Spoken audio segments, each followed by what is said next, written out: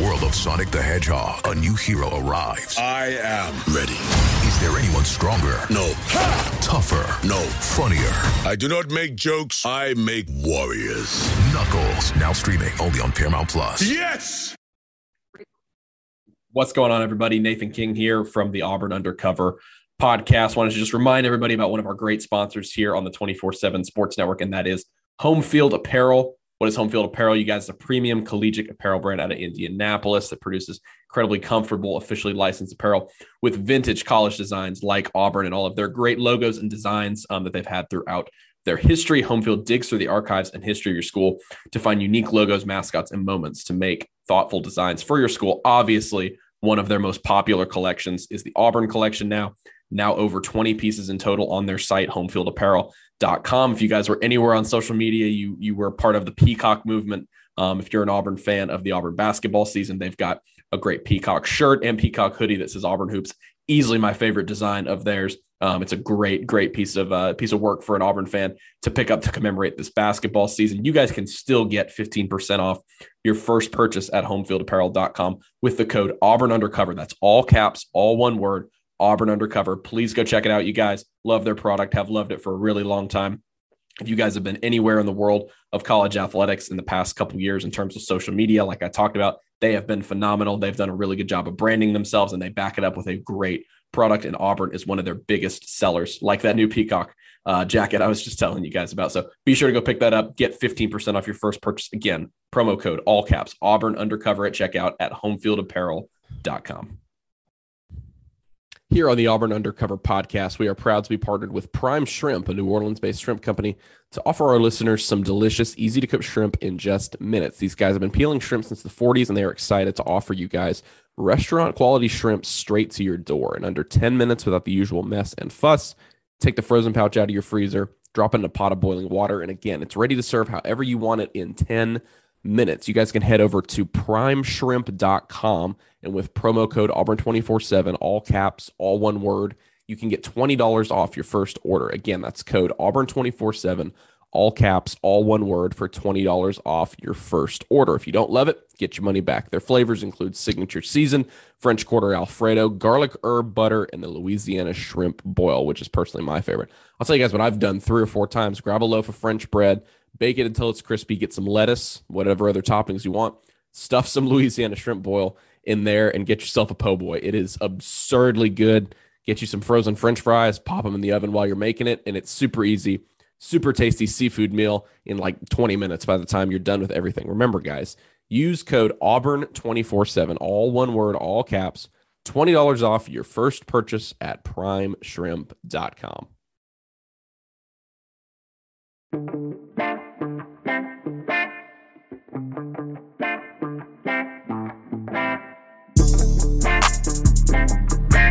Welcome back, everybody. Another edition here of the Auburn Undercover podcast on the 24/7 Sports Network.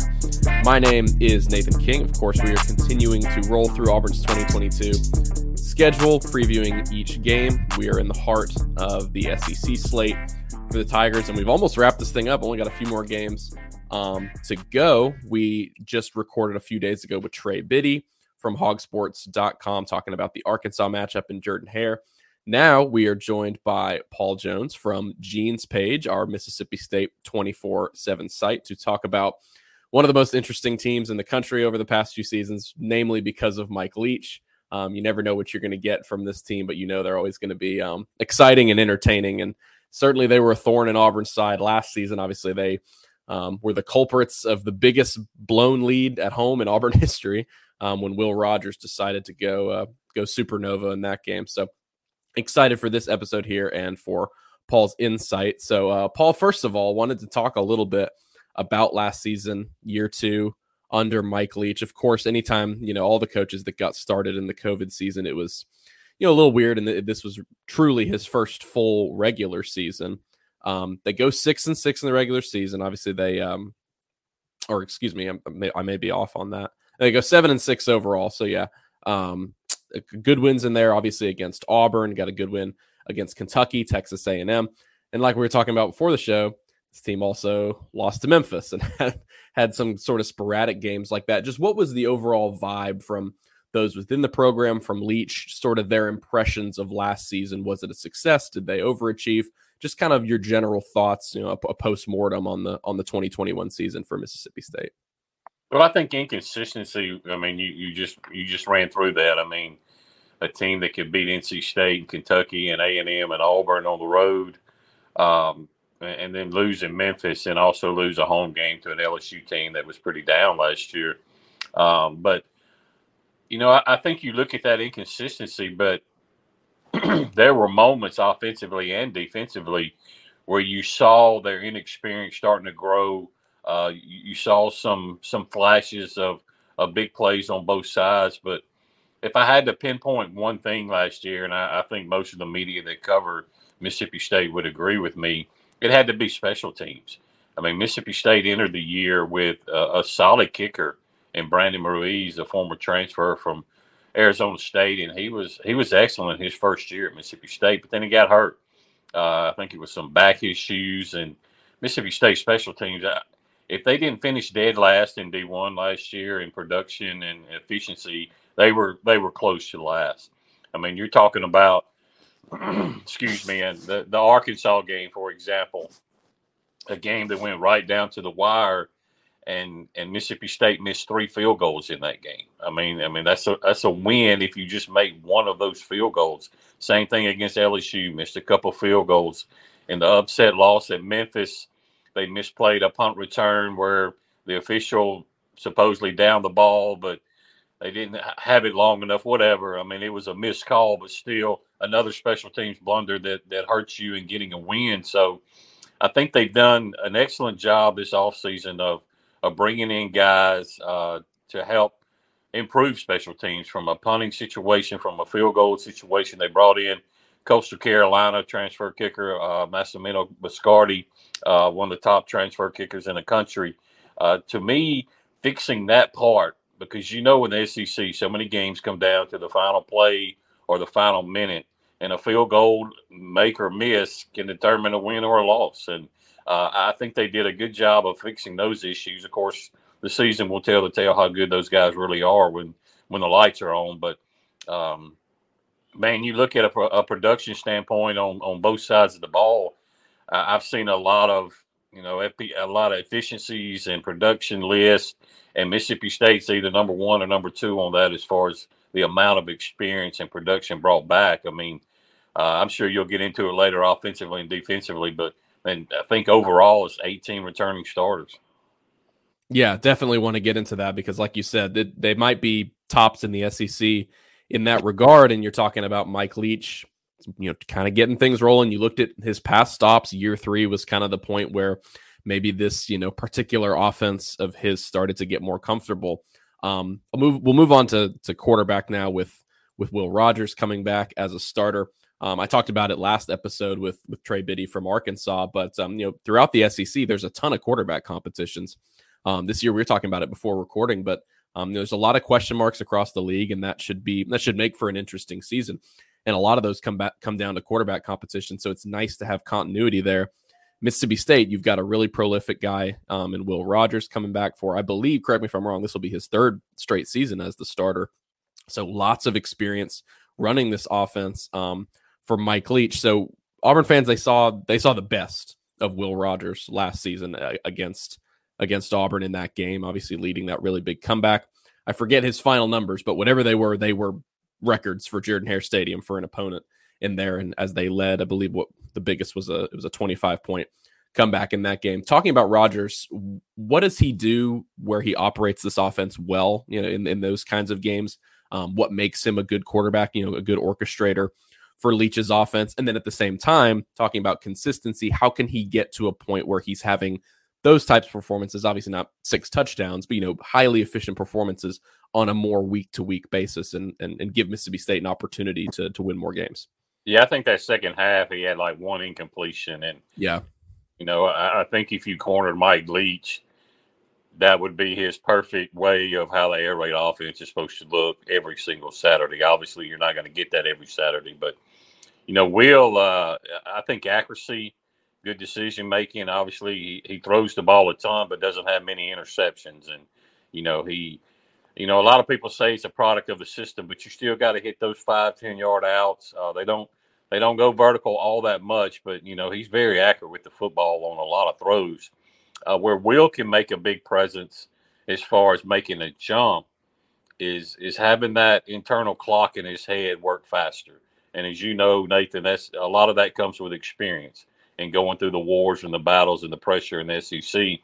That's just something that comes with experience and being able to move around the pocket better. And that you know he's not KJ Jefferson. He's not going to run over you. He's not going to be a dual threat guy. But there are things he can do better with his feet and feeling the pressure. Of course, in this offense, you got to get that ball out in 3 or 4 seconds, and that's always a key. But I think another thing that will help Will this year is being pushed. Last year they had a walk-on Chance Lovertich behind Will. That was really the only competition, and there really was no competition. We thought there was going to be a more of a competition in that room, but then Jack Abraham, a former Southern Miss transfer, suffered some concussions, had some injuries where he had to sit out the entire season, and of course now he's in Missouri. But there just wasn't anybody behind Will. And, I think that's different this year with Sawyer Robertson, former four-star, 24/7 Sports four-star prospect from Texas. He redshirted last year, and he really made a lot of good strides this spring, which was his first in Mississippi State. But just having that competition, you know how it is, at any position, having that competition, not saying Will's going to be looking over his shoulder in games, but Sawyer's going to be able to push him in practice and during the season. You talked about the returning production for this team. According to SP Plus, ESPN, now this was a few months ago, they're top 10 in the country in terms of defensive returning production. They're still top 40 in that regard on offense. Where are these? Where you talked about, them? They're only missing 3 starters from last season. What does that look like for the offense this year? And what do you think they need to do for guys not named Will Rogers in order to take another step toward consistency and continuing to hope to be one of the best offenses in the SEC? Well, they only lost a couple guys, but they were pretty big guys. Mekhi Polk was only here 1 year, but set school records with 100 receptions, over 1,000 yards receiving. And then, of course, Charles Cross, first-round NFL left tackle. Those are big pieces to replace. And you're not gonna replace Charles Cross. And I think everybody knows that. They just need to be slightly above average, solid at left tackle. Got a lot of other pieces back on the offensive line. And LaQuinston Sharp will be his 3rd year as center.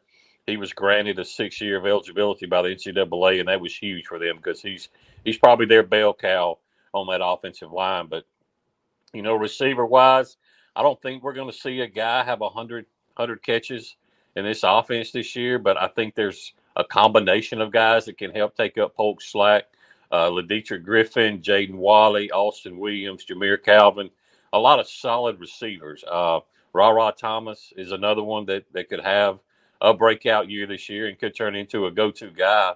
And then, of course, they brought in some transfer receivers and brought in a lot of a couple 4-star high school kids with Xavion Thomas and Marquez Dortch. So, with Mike Leach, he's going to play 8 or 9 receivers. And, what Polk did last year was special. I mean, to be that guy in that kind of offense and to be there every Saturday getting 9 or 10 catches. I think they'll have several guys in this offense get 8 or 9 catches. And, of course, when you talk about receivers, you got to talk about the running backs too because they're just as big in that passing game as probably any offense in the country. Jaquavius Marks, Dylan Johnson. My coworker Robbie Falk was doing some numbers this offseason, and you look at Jaquavius Marks, running back, he's entering his 3rd year too, just like Will as a starter. That guy's only 53 catches away from being the school's all-time receptions leader for his career. That's kind of hard to believe, but in this offense, those running backs, they're going to get 20 or 25 touches a game like normal SEC backs, but probably 70% of those are going to come in the passing game. But, like you said, a lot of production, a lot of experience back, and I expect those guys to be more consistent this year. Yeah, I remember specifically in that Auburn game realizing what Leach was doing there in the second half. That second level of Auburn's defense kept getting pulled in by the short passes to the running game. And when you do that, all of a sudden those quick slants are open and those get you, 10, 15 yards. And so it was sort of like you said, it was a masterful performance for them. And that obviously is the peak of what that air raid offense can be. Mississippi State's defense to me is really intriguing this season because of how many guys they return. Just talked about it. Number 8, according to SP Plus, in terms of returning production. I know they've had a really strong defensive front. That's sort of been, their forte the last few seasons. They've had good corners as well. What is the strength of the defense this season? And how good do you think they can be getting all these guys back? And kind of what are some differences we might see with this unit this year? Yeah, they returned their entire 2 deep on the defensive line. And not only that, Nathan, they get Jordan Davis back. He's a former 4-star on 24/7 Sports. Was set to start at defensive end last year and then tore his ACL in the first training camp scrimmage. So he was out for the year. You get him back. The only linebacker they lost was Aaron Brule, who transferred out to Michigan State. So they have a lot of familiar faces back there. I think another guy you gotta replace. Brule is one. Martin Emerson, a cornerback, went early in the NFL draft. But to me, their depth and their overall room at cornerback is probably going to be better this year. DeCamerion Richardson really stepped up this spring opposite Emmanuel Forbes. Obviously, Forbes is a known name in the SEC. I think he has, I believe, 8 picks in his first 2 years at Mississippi State with 3 or 4 pick sixes. They also brought in one of the top JUCO cornerbacks in the country, DeCarlos Nicholson. Marcus Banks, cornerback from Alabama, transferred in. And, I feel good about the cornerbacks room. I think there's still some question marks on the safety and their cover skills. I thought last year they took a step back. Jalen Green, a former Texas transfer, he was solid last year and really improved his cover skills. But they had to really improve the talent on that back end. And we'll see if they did that. So far in the spring, I thought they really did that, though, with Jackie Matthews, a transfer from West Virginia. A few weeks ago, they brought in former Michigan transfer safety Jordan Morant. So I think they've increased their talent on the back end of safety. Depth is a question mark there, and inexperienced depth at linebacker. But, if I had to pick one position, it would obviously be in the trenches with that defensive line because, I think they've got, of course, we're still in those COVID years where some guys could come back for a COVID year. But I think they've got 6 to 7 seniors in that front line, defensive line. Another day is here, and you're ready for it. What to wear? Check. Breakfast, lunch, and dinner? Check. Planning for what's next and how to save for it? That's where Bank of America can help. For your financial to-dos, Bank of America has experts ready to help get you closer to your goals. Get started at one of our local financial centers or 24/7 in our mobile banking app. Find a location near you at bankofamerica.com/talktous. What would you like the power to do? Mobile banking requires downloading the app and is only available for select devices. Message and data rates may apply. Bank of America NA, member FDIC. When you need mealtime inspiration, it's worth shopping Kroger, where you'll find over 30,000 mouth-watering choices that excite your inner foodie. And no matter what tasty choice you make, you'll enjoy our everyday low prices, plus extra ways to save, like digital coupons worth over $600 each week. You can also save up to $1 off per gallon at the pump with fuel points. More savings and more inspiring flavors make shopping Kroger worth it every time. Kroger, fresh for everyone. Fuel restrictions apply. What is it about? I asked Trey the same question about Barry Odom. It seems like he's had a pretty comparable presence there at Arkansas the last 2 seasons, just allowing that defense to be successful. Zach Arnett is a guy that we kept hearing last year, his name come up in coaching jobs, and Mike Leach gets him to stay in Starkville. It's been one of the better coordinators in the SEC, at least just last season. What is it about his scheme and the way he's coached these guys that's allowed the Bulldogs to be so successful, or at least comparative, to what they were doing previously, and allowed him to be such a good coordinator? Well, he's going to bring pressure, and he's going to bring pressure from a lot of different places.